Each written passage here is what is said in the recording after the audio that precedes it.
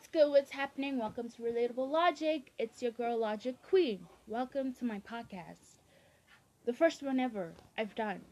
Um, I hope I get views on this because I'm trying to monetize my podcast and get money from this because I've got nothing else to do besides schoolwork, and the people I'm quarantining with really don't want to talk to me or don't understand my ideas. So I talk to myself most of the time. Like I'm doing now. I'm talking to a phone.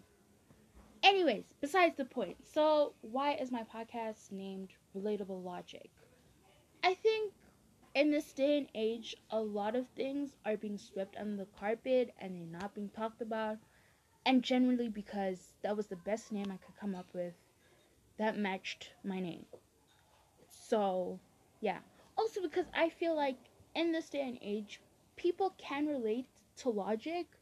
You just need to understand it. That's it. Like, whether it's about mental health or, self image, Instagram, what's happening on social media, or generally what's happening in the world, a lot of people tend to, you know, sidetrack and be like, oh, no, they don't know what they're talking about. Or, no, you just don't understand where they're coming from. And I think the reason why I named it Relatable Logic was because I'm the type of person where I think a lot. I'm an overthinker. I blame it on my depression and anxiety and the medication I take for it.